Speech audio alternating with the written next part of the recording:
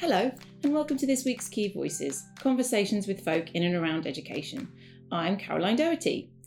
This week is our second instalment of our conversation with the senior leaders at Team Education Trust. You might remember the first episode came out in January. They were looking back at having launched their trust over the summer, and in this episode, we talk a little bit about the whole year of COVID and their experiences of coming together and working together over that time. We're particularly looking at things like the evolution of their remote learning, the real central focus that they had as a trust on parental engagement and how successful that's been. Talk about the pandemic really as having an accelerating effect on the changes that they want to make, and lots of exciting work planned for the future. But particularly interesting to note that the workload is kind of clearly emerging priority, and senior leaders really working closely with staff to come up with a workload charter that will make sure that all of the exciting plans they have are really focusing on what makes the biggest difference for their children and really supporting staff with their well-being. So I hope you enjoy this next instalment of the Team Education Trust story. And as ever, I'd just like to remind listeners that this podcast is an opportunity to open up debate and discussion around topics. The views my guests and I are about to express are not the view of the Key. For in-depth authoritative articles on the latest issues in education, check out thekeysupport.com. Hello, today I am joined again by Team Education Trust. And I am joined by Sarah Baker, CEO, Rachel Watson, Associate Principal for Stubbornwood and Director of Education and Achievement across the Trust, with Alison Bingham, who is Director of Development, and Alan Brown, who is Principal at Model Village Primary School, one of the schools in the Trust. Hello, good morning, and welcome to all of you. Hi, good morning. Hello. Good morning. Morning. Hello, that general kind of everybody joining the Zoom call. Hello, great stuff. So we spoke to you last in December, reflecting on the launch of your trust over the summer, and we're talking now in mid-March, so roughly a year ago, from when COVID-19 was becoming a much more serious issue for us all. So I thought it might be good to reflect a little bit on how things were this time last year as schools closed and sort of remote learning began. What are your recollections of that time? So much has happened since. Might be hard to remember. I think sort of if we start with we remained open throughout the year, and I was only talking to staff this morning about the challenges that we faced and how proud we are of the work they've done, and they've done really, really well to sort of embrace sort of the team ethos. We've also seen sort of changes through the lockdowns as well. So as the different lockdowns have taken place, so there's been some significant changes around the definitions for what the criteria was around vulnerable children. And that's given us challenges around the number of children to be on our sites, but also, I suppose, the balance for us. And it's the balance to make sure that we're providing high quality on-site provision versus the off-site remote learning, and how accessible that is for our parents as well, so they can engage with that with their children. And I'd say we're really pleased with how our staff have sort of stepped up to provide that provision. And we've done that in, I would say, a way in which it's supported from a class perspective as well as through bubbles, and then wider than that across the schools, as the schools have been able to still get together through our networks. So there's still been that element of being together, even at distance. I think we've really learned to adapt and be really flexible with new guidance as it's come up, and I suppose work with a set of the guidance in its set, but how that reflects for team, and then the schools having their own stance on that as well, so that they're able to operate with some level of autonomy that best fits their school, their staff, the students and the community that they're serving. Yeah, and of course, with having such a large special school as part of the trust, there must have been a lot of children, accessing provision over that time, as you say. Yeah, so the last lockdown 3, we really had to think about a review period. So not that we were putting a capacity cap on, but we were actually putting a review cap so that we were able to respond in different phases. So we looked at like 50% capacity and what that looked like on the quality of what we were providing. And then as things increased, so what the implications were on rota bubbles, the use of professional skills within the schools, and also how we brought in the early help provision to maybe reach some of those other families, and think a little bit about the device use, because technology became even more important during lockdown 3 and became one of the criteria where if the children didn't have the access or the continuity of access, then they became a vulnerable child to come into school. So it was, again, another area for us just to work around and consider. We did a lot of work around risk mitigation. And as a trust, we came up with some really robust risk assessments, which included our staff who really know those students and families and have those relationships, even probably better now than they did at the start, phoning up and having some really quality phone conversations. And as part of that, then that would come back to the safeguarding team. And then the safeguarding team and the principals, associate principal, would work to really look at those students who needed to be here on site. Can I just add though, that hearing Sarah talk just takes me back, because when people say, oh, it's been a year, I remember the day we closed the school, and it was this creeping, it was over about 48 hours that we began to realise that we really were going to have to close the school. And I remember that the last members of staff had left the site, and we'd had conversations about, we could see we were going to have IT issues. And I stood in the car park talking to Sarah. And I remember saying to Sarah at the time, as we went home, thinking we were going home for 3 weeks. And I remember saying, right, okay, well, we'll see you on the other side then. And I think the naivety that we had this time last year compared with where we are now is just quite phenomenal. I mean, Sarah's just reeled off a whole load of things, from early help, IT issues, staff motivation, being together as a team, launching. There's been so much within that year that's been a journey for us that it is really quite good to think how far we've come. And it's nice because this morning Sarah stood in front of all of the staff and said, hey, it's been a year, and it's been a tough year, and it's good to recognise that and then celebrate what we've learned through it. Yeah, and it is interesting when you think about the sort of flexibility and the scale of the sort of unimaginable things that sort of started happening and then just kept happening, and people just consistently rising to those challenges. So if you think about the sort of school closure announcement and people thinking, this is Wednesday, this is going to happen on Friday, how on earth are we going to do this? And then almost the beginning of this year, when everybody goes back to school for a day and then it happens again, people almost don't turn a hair and go, oh, okay, well, yeah, that's sort of where we are now in terms of how we respond to these things and how we deal with them. And as you say, the subtle shifts between the expectations around provision and the need for technology and all of these other things that have changed, and the bar has been rising over this period. Yeah, really, really interesting to think about that. Does anyone else have any kind of comments or reflections to share?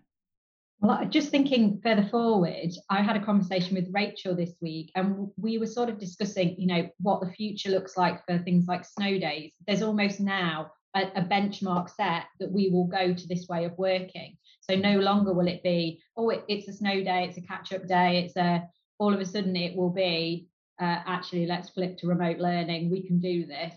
And I think we're probably all much better equipped for what's coming around the corner, in the sense of what is the next, is it a boiler breaking, or so. Yeah, it's a really interesting one that we've now got this, I suppose, capability which we didn't have before.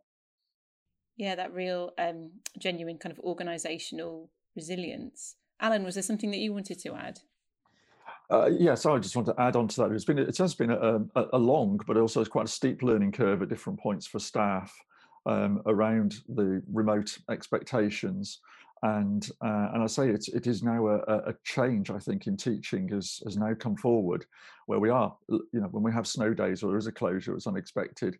I think we are looking at it in a very different light than we would have done 1 year ago. And I'd also sort of say that an expectation for parents as well is we've really seen a change in that. And our communication with parents has really adapted over the last year and improved. And we had a lot of conversations at the start where I think the parents felt as if we were probably keeping information from them, but we were literally sort of saying, we find out at the same time as you do from a government briefing, and which is a very short notice. And actually now they recognise that, and so they've easier to work with the school as well, and they realise that information will come out as soon as we have it, and we're not keeping anything from them. So, but the relationships with parents have definitely improved, and I really sort of think that teachers, staff ability to cope with change has really improved as well. Yeah, and I think it's something that Sarah and I reflected on the other day, that working in schools and education, so much of timetabling or planning events actually feels very much in your control the vast majority of the time. When the carol service is going to be and all these other things, so far in advance you want to plan them, and then actually realizing that everything can flip in an instant, and then you're into a much more responsive mode. For some sectors and industries, that's much more normal, but it is a real shift in education. And as you say, it's encouraging to see staff how brilliantly that they've adapted to that. And Alan, sort of sticking with you, I know that you were already sort of working away with team in the background, when this was happening, and then the launch obviously happened last summer. But what did you kind of feel as a somebody who was sort of joining a trust at this time? Well supported, actually, and confident going through that change. We really did feel as if we had a team around us, that is Team Education Trust, and we were working together on it. And I think what we'd seen in the run-up to academising was that sometimes the communication we were receiving from local authorities wasn't as clear-cut as we'd wanted it to be. And I certainly felt that as we headed into lockdown a year ago, even though we hadn't academised at that point, certainly more confident going into a lockdown and the changes that were inevitably coming our way because of the lockdown, the COVID situation. We just felt so much more confident in those areas. But it really was because of the support that we had from team and able to provide through the conversations that we were having. If there was something that came out from the government, it would get read, it would get filtered through, we could have discussion about it so much more quickly than we felt that we could ever have with local authority. And there was quite a few occasions when we would sit in on meetings with local authority and we take information in one evening, and then by the following evening it had changed again. And so that became a little bit dispiriting, really, sort of attending those sort of meetings. But within the team trust itself, we could have that conversation and the support really for us. And it was a soft transition. It wasn't the academisation. I remember the day we changed over, a very memorable day, and it was a lovely sunny day, but it was far more low key than we wanted it to be. But it was still celebratory, and I think it was reassuring for parents as well. I think the parents and the children and staff found it very reassuring that we weren't just on our own at that point. Well, through what was a very difficult time, and we could all turn on the news, we could all take information, but what we were giving was a united front that was well thought out. So anything we put out to parents saying this is our direction of travel through the pandemic at the moment, the feedback we got was that the parents were very happy that it wasn't just us acting on a whim, or we were able to say we've thought this through, we've got lots of clever people looking around this, and they really think this is the best for our children and our community. Yeah, and it's as we say, we talked quite a bit in the last podcast about the sort of practicalities of actually kind of launching during this pandemic, but it does sound as if the prospect of that on the horizon was really reassuring for parents, and at an anxious time for them because of the pandemic, that some of those fears were alleviated, given that you had that broader pool of support to sort of cool down on, as you say, in a kind of soft partnership. Does anyone else have anything that they'd like to add around this area and this kind of time? I suppose for us listening to it from the point of view as the executives in the trust, listening to Alan, I find it quite emotional, because actually it sort of encompasses everything I suppose we hoped it would be, but at the same time, I suppose it validates where we're at and where we're moving to, and we have continued to make other partnerships as well. Not necessarily from a conversion point of view, because I think it's particularly tricky at the moment, but we've widened out some of our support for other traded services such as our early help, and with that brings other people into the mix, which then brings a wider diversity around the table, which I think again adds more value to what we're working on next. I think, if I may also add, I think there's lots of criticism at the time when you think about the last year and the guidance and the notes coming out, and what we particularly enjoyed was always the Friday evening briefings, ideally before a bank holiday. It really went down very well. But again, I think taking an approach which I think has been validated across other trusts, but where, as Alan says, you've got individuals who are sitting down and they have got, I'm going to say this guardedly, time, but they aren't at the chalk face, so to speak, to go through the documentation, to make sense of it and to interpret it. It enabled people to take up a much stronger, clearer leadership vision. And I think that individuals, schools working within trusts across the country are feeding that back. I think Sarah was giving us all a briefing actually on some key findings that have come forward. And I'm not surprised, because as we run trusts, we're also practitioners ourselves. We understand what the real implementation of these is going to look like. But then having the dialogue with the school principals added extra weight to that. And I think that made us much more fleet of foot and really brought in some added value. I don't know what you think about that, Rachel, having bought the online learning curriculum firmly. And I think that was, again, a massive challenge, wasn't it? Yeah, I think the remote learning provisions developed over time, and I think we're really fortunate in that we've got a group of staff that are very much reflective and very much work in close partnership with our families, so that provisions kind of developed and responded to what they need. We tried really hard to make sure that our initial provision was accessible to parents and that it could be delivered by parents, recognising the fact that they haven't had the training that the teachers have had, and therefore we needed to make sure that we presented it in a way that it was accessible to them and supported them to do their very best. And we have been really fortunate in the support we've had from our families across the trust.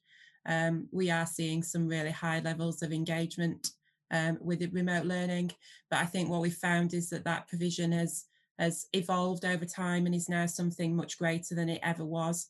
I think we see it very much as an ongoing journey and not something that's the finished product. So we are proud of the developments that have taken place. And I know that certainly in Model, there's a lot of lessons now that are live streamed and things. And I think if we'd have had that conversation right at the beginning of the pandemic, it would have caused absolute horror and fear. But the staff have really taken on board the direction of travel. And I think they feel that actually those sessions now give them that opportunity help support families at home and help support their children to achieve the very best that they can in the difficult circumstances that we all find ourselves. Yeah, it's really interesting, and something that, you know, I've sort of been thinking about recently is the fact that so much around the pandemic situation was just new to everybody. As you say, parents at the school gate getting the information at the same time as the schools, etc. And to your point, Alison, people having, you know, potentially time, but certainly focus on solving these problems, and you know, maybe pulled in fewer directions for a time to actually be able to say, okay, this is how we respond to this, and these are my thoughts, and as you say, Rachel, how we go on and develop them and grow and evolve them. But because it was about something that was completely new to all schools and to everybody, it was a sort of unique moment. Whereas if it had been, hey, as a trust, we've decided we're going to do all the teaching and learning differently, or, you know, we're going to rip up our approach to safeguarding, you could imagine schools being a bit, hey, hang on a minute, we've thought about this and this is how we do it. It was almost having this whole different theatre of operation that, you know, is a really good way of demonstrating the value that working as a group can bring. Anyone got any thoughts on that? No. I sort of think that through necessity, all the staff have been pushed in different directions, but we've and when I say different directions, it's really because we've had to be really adaptable. And even in different classrooms in model, although we're taking a similar approach, we are really addressing our remote learning to what gets the best responses from and the outcomes from the children in each class. And we've had to adapt that all the way through. So it certainly wasn't starting off on day one and saying this is the model and we impose a model and that's where we go. Yes, going back to reflecting, each day we reflected on really what the outcomes were and how things were going, and having a constant conversation with parents. And with children as well, to sort of say, how can we improve this? How can we move this on? And really, I think that's what actually maintained the level of engagement with the remote learning all the way through. I do believe it would have fallen off if we'd have just stuck in the same way. But actually, and although we're stuck in this very similar way, things got changed gradually as we went through this last national lockdown to maintain those figures. And I guess having that sort of internal forum for you as a head, and, you know, Sarah and others in the central team to have those conversations and reflections with, potentially more readily accessible than networks that you may have had in, you know, previously. Would you say that that's made a difference? It did make a difference, definitely. I think one of the really important parts, Sarah talked about it earlier, about as soon as we went into lockdown, we did have an agreed approach and we did risk assess all of the children. And those conversations, I think, when we started, I think staff would probably say, oh, it's risk assessment, it sounds very serious, and it was very important to us. But actually, they were enjoyable conversations with parents, with families, and the level of information that we got out of those. I think the difficult thing was actually almost closing each conversation, because parents were really interested to tell us exactly what their situations were. But when we came out of that, we were in a much stronger position to say, okay, this is the way forward. Thank you for that conversation. And that was something which we'd agreed in trust, that the team trust to do together. But and so with the practice just adapted from there, really, within Model Village, but still under the remit of what we are all aiming for together across the trust. And it's interesting to note there, as you say, the kind of, once you get started with these conversations with parents, you know, there's so much to say. And presumably Sarah, kind of experience at Stubborn with the, more children with special educational needs, and that dialogue with parents being, much more constant factor in work there. Has it kind of made you think about sort of parental engagement and those kinds of conversations and sort of personalization, more widely beyond this sort of pandemic phase, given the sort of richness of the dialogue that's been going on? Yeah, definitely. I think Rachel and I have had some really interesting conversations, dialogues with parents about how they've been continuing to engage with each other in the community. So there's that continual dialogue in the community where they've continued to raise the profile around Stubbing Wood. They've been doing their fundraising. They've been trying to keep things that they would normally do, but do it in a different way, which has been really supportive. And then for our students on the experience curriculum, how we would then ensure that those families are able to engage with creating resources and supporting their children, because their resources were making things like moon sand, coloured pasta, so that actually they were replicating what the children would experience in the classroom. So we were almost providing planning for the families to actually do, to enable them to then do the teaching aspects. So that was really interesting. And I think it's enabled us to see how the families would like to actually, maybe when they can come into school, how they can engage to actually find out a little bit more about the teaching and learning going on in the classroom, but also how they can influence some of those conversations around the curriculum, which we'd started to have with them. But I think these will be deeper conversations now. I don't know, Rachel, if you would want to add anything to that. Yeah, I mean, I think it's been really important to have those conversations with parents. It's allowed us to be responsive to their needs. Obviously, we had a plan and we've implemented that plan, but we've been able to adapt it in line with their feedback. And it has become a very much individualised response. So we've had packs that have been delivered home, we've had resources that have been delivered home, but we've also tried to work to empower the families to help themselves by, as I said, Sarah, explaining that we've given them guidance about how they can develop their own resources that their child might have on site, because we recognise for some of our students it's a very different curriculum that they access in school, and actually it does require certain kind of resources that are potentially not available in the home.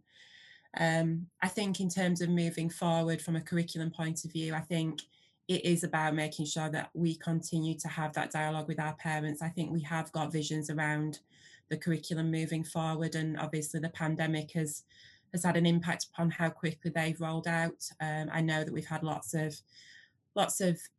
desire to kind of move forward in terms of employability and making sure that that's very much embedded within the curriculum that we offer, and that we're encouraging high aspirations across all of the schools in terms of employability. But there's obviously new elements to that have come out over the course of the pandemic, such as kind of IT and that kind of focus around green skills. So I think all of that kind of information now needs to focus into our curriculum as we move forward. But as much as there's things that have kind of been stalled because of the pandemic, I think there's also new things, certainly from a curriculum point of view, that have come out as a result of the pandemic. So we're really fortunate in the Trust that we've got a team at the moment that are working together around the kindness curriculum, which is something that they're developing to go across the whole of the Trust. So it'll support students at Stubbing, but it'll also work in the primary schools. And that's very much around kind of developing resilience and well-being, which are in response to the Trust, to the pandemic that we found ourselves in. And I was just going to add, from an engagement point of view with parents, they've run a very successful sort of support group through the Facebook that they're running. And if there is anybody who needs additional support, they'll come back to us and they'll contact us. So it means that we can be as responsive as we can be, and proactive, I suppose. And that's where they also link in with their fundraising and getting themselves involved in things which they see as positive, so they can continue to support us in the way in which they can. And I think that's really valuable. But just little discussions that they will have to reassure each other as well. And again, things that work for them, places they can take their children safely when they're not in school, has really, really developed, I think, some of those relationships. I think it's very valuable.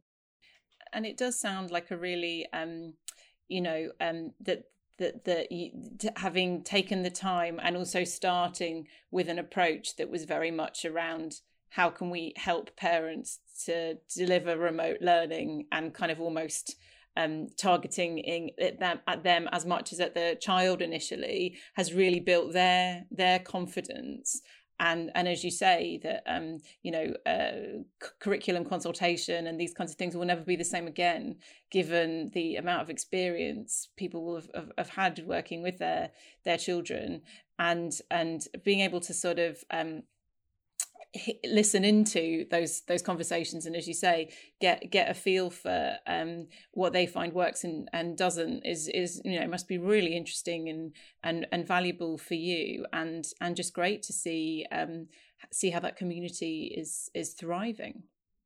I think, if I may say, Caroline, as well, though, there's been a seismic shift that parents, in terms of their relationship with education, they've only ever been, if you like, consumers of education. They've had their own educational experience, and they've only ever understood that in the context of their own learning.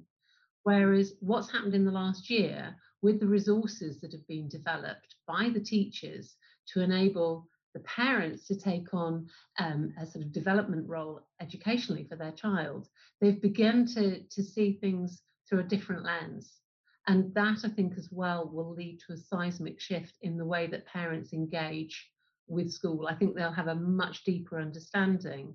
And it's our role as educators and as working together to help to continue that dialogue, to facilitate that, because I don't think it will ever go back to the way that it was. And, it is really interesting to think that even if you had, the most rigorous series of parent workshops or breakfast with a book or whatever it is, you couldn't ever replicate the experience that these people have been through. So yeah, it's about how you kind of capitalize on that and really ensure that benefit goes forward. Thinking, was Alan, was there anything that you wanted to add around I was just going to say, so I'd really like to say it has been a huge demystification process, I think, that's been taking place, and it's really started, and it has been an opportunity, because we've had so much conversation with parents about the teaching, and about how we organise things in school, and they can see it through the lives, the lessons that have been taught. They can see it through the materials, and it's really, I think it's probably the start, actually, of getting further into it. And yes, they've probably learned more by accompanying their child in a phonics session, for instance, than all the workshops that we've put on around phonics. I think it's actually made it very much real life to them, and they've been able to see that. But we obviously want to now build on the back of that and say, remember what it looked like when we're doing the remote learning. That's what we're doing in the classrooms day to day. This is also how you can support your children moving forward. So it's been an opportunity. It's been an opportunity which has been thrust towards us, and I think that's what we're trying to do across team, is try to take that. Mm. And as I alluded to earlier, lockdown 3, as we call it, came as something of a bit of a shock, given everybody was preparing full steam ahead for everybody to go back in January as normal. So that might have interrupted some of the work you were planning as a trust. Could you tell me a little bit about that and how your kind of plans are progressing? I mean, I think from my point of view, like I alluded to earlier, I think it has stopped some of the plans that we'd got in place around curriculum, and certainly around employability and careers. But it hasn't stopped them full stop. It's just taken a little longer for them to move forward. I think as well, from my point of view, we'd certainly got lots of plans that Sarah and I were in discussion around CPLD for staff. And again, we've looked at a plan for moving forward, but I think we'd have been further on with that plan and the provision that we were going to put in place around kind of research projects and book clubs and early career framework and things than we probably are now. So it's not that things have been lost, it's just that things have been delayed. And as we kind of now move into that next phase with schools reopening and things, hopefully those things will pick up again and move forward at more of the speed that we probably would have wanted them to. But I think we're all very much at team. We try and work very hard to our deadlines, so they'll still be in place by the time that we wanted them. It'll just be a little bit of a faster journey at the end maybe than it would have been. Yeah, earlier career framework, particularly, we were talking about this a few weeks ago on the podcast with the Teachers School Alliance, and saying, it's going to creep up on a lot of people quite quickly, but in many ways a really important area to keep the momentum going. And it would be a disappointment if it had been delayed just because of circumstances. So as you say, it probably require a lot of pushing and determination your end to see those plans to fruition. But I wouldn't doubt the team, the team there bringing it off. Anyone else got any thoughts about sort of plans and development? Sarah, obviously you mentioned that your early help work and some of the services you're providing to other schools continuing. Yeah, we've been working really hard around technology, so we put a real investment into ICT. Alongside that, we've recruited our own IT manager, which I'm very excited joins us at the end of the month. And that will really have a difference for our provision at Stubbingwood here. And we're going to bring Model and then Worley into that as well. But we are also looking at how we can support other local schools with the development of that provision.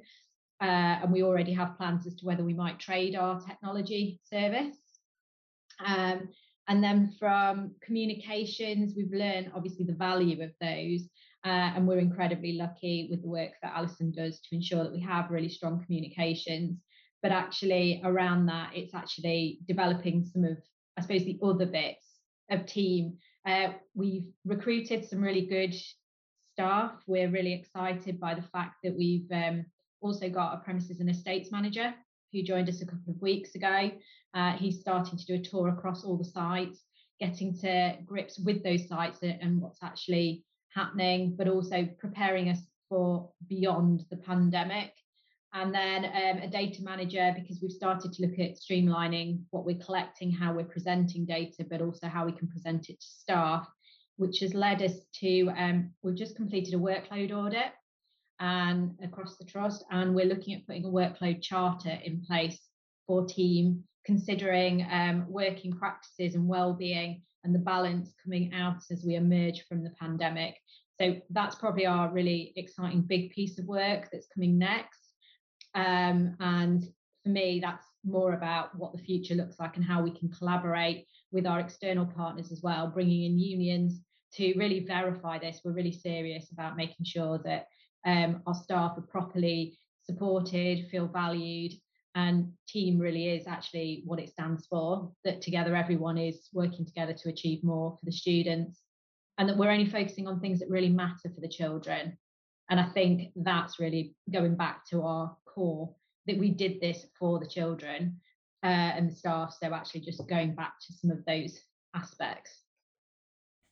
That sounds fantastic. And I guess having that kind of shared understanding as to what those things are is so important there, because I think it's easy to say, well, just only do the most important thing on your to-do list, or the thing that you really think is making a difference. But if people don't have a firm sense of what that is, or they think, well, someone else is going to be breathing down my neck for something that I don't think is that important, that's where you get a lot of conflict and upset. So that sounds like a fantastic piece of work. I hope we can hear more about that when we next speak, because I'm sure a lot of people will be really interested in how you make that happen. Alison, was there anything that you wanted to talk about? I was probably just in a way summarising, in response to the question, where do we go as we start to emerge, sort of blinking into the light of a post-COVID era? I think it really is, Sarah's just said it, summed up as, what do we keep and what do we drop, and what's our key focus, and being clear on that. Exactly so. And Alan, any plans at Model Village that or work that you're doing with the trust more widely that is on the horizon? I think curriculum development is always on the horizon, looking to sort of see getting our sort of careers work in there, enterprise work into there. That's certainly something that's going to be important for future. But also I would say actually maintaining the sort of promotion of things like early help that we have across the trust as well, because that's something that through the lockdown has become really important, and it's grown in its stature, and it's the view of what parents have of early help. It's I suppose it's a sad point of view to actually sort of say that we've had to direct more people towards it, but the opportunity for them has been there for that support. And we have a lot of parents now who are using it very positively. And so that's a continuation of that, and actually using some of those positive outcomes to say to our community, actually, there are some tough things that we've all gone through and that will undoubtedly continue to go through. But these are systems which are in place. They've worked really well. Let's continue those. So it is about looking at what we have achieved through the lockdown, the positives that come out of that, and say, actually, that's improves things. That's going to make it so much better going forward for families. And early help is definitely one of those areas. But really, it's all around for us at the moment, it's going to be all around the curriculum and getting those children as well-being, the kindness curriculum, and really sort of getting that embedded, so we can see some good impact on the children. And as you were just saying there, Alison, we're I think we're all in a place now where we sort of tentatively talk about life beyond the pandemic and restrictions easing and things changing. But there's a definite sense, as you were saying, in terms of what are we keeping, what are we dropping. Bit of an audit for us all about if we have more choice in the matter, what do we really want to be doing? So yeah, just keen to get anybody's reflections, either in terms of work going on in the schools or in the trust, or even in terms of your own ways of working as a senior leader. Anybody got any thoughts about things that they really want to do differently as we move out of this period?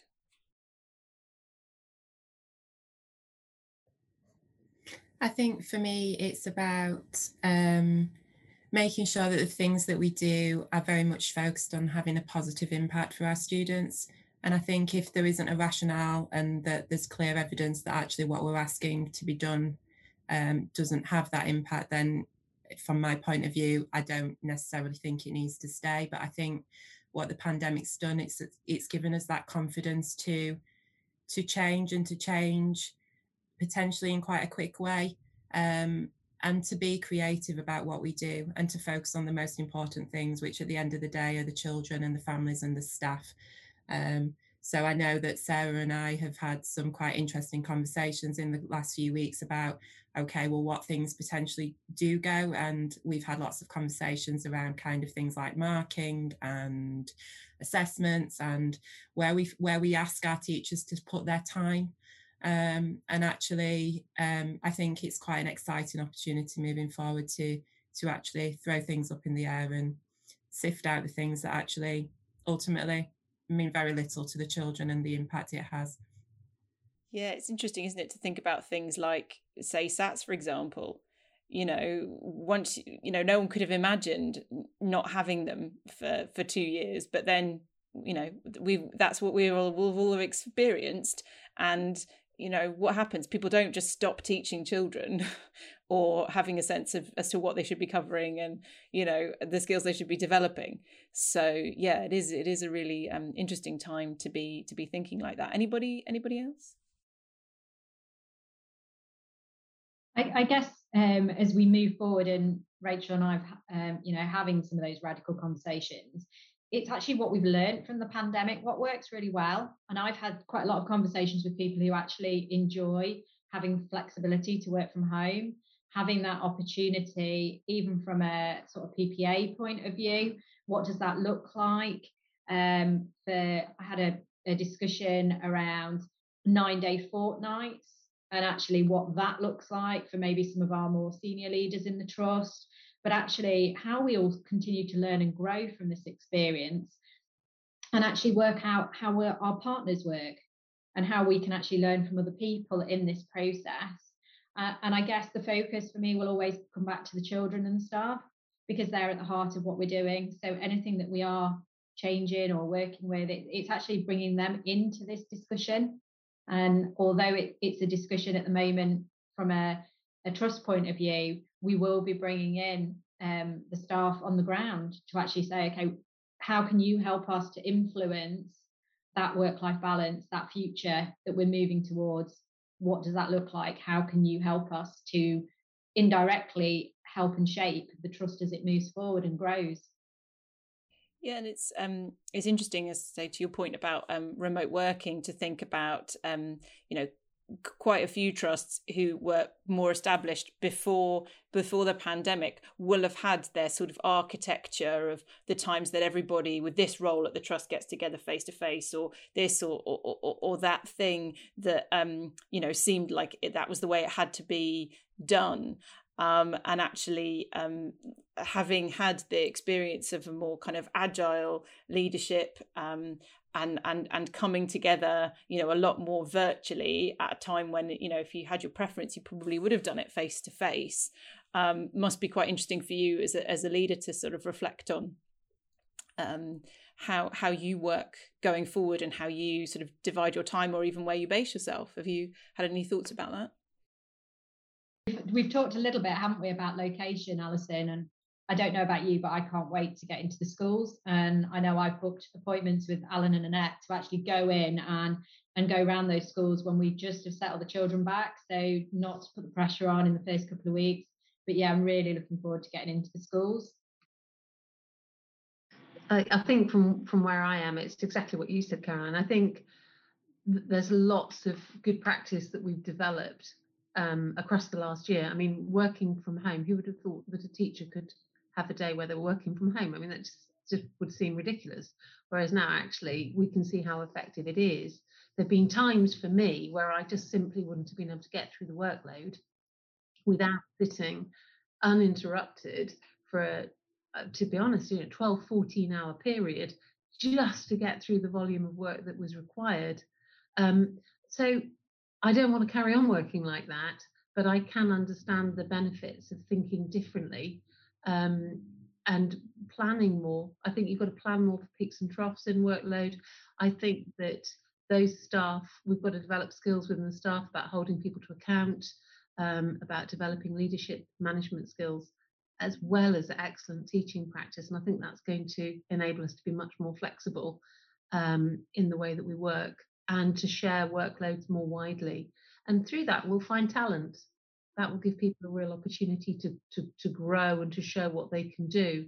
That's been happening through the Trust's Champion programme, where individuals who've got an area of expertise in a particular area, whether it's SEND or careers, they are the operational leaders across the trust. They go out, they find best practice, they talk, they share best practice, and then they feed it directly back to Sarah in her role as CEO.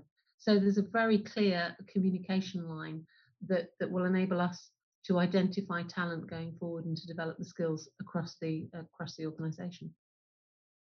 And as you say, this experience and the workload has obviously already having an impact on how you're thinking about addressing that across the trust, which is very, very positive in of itself.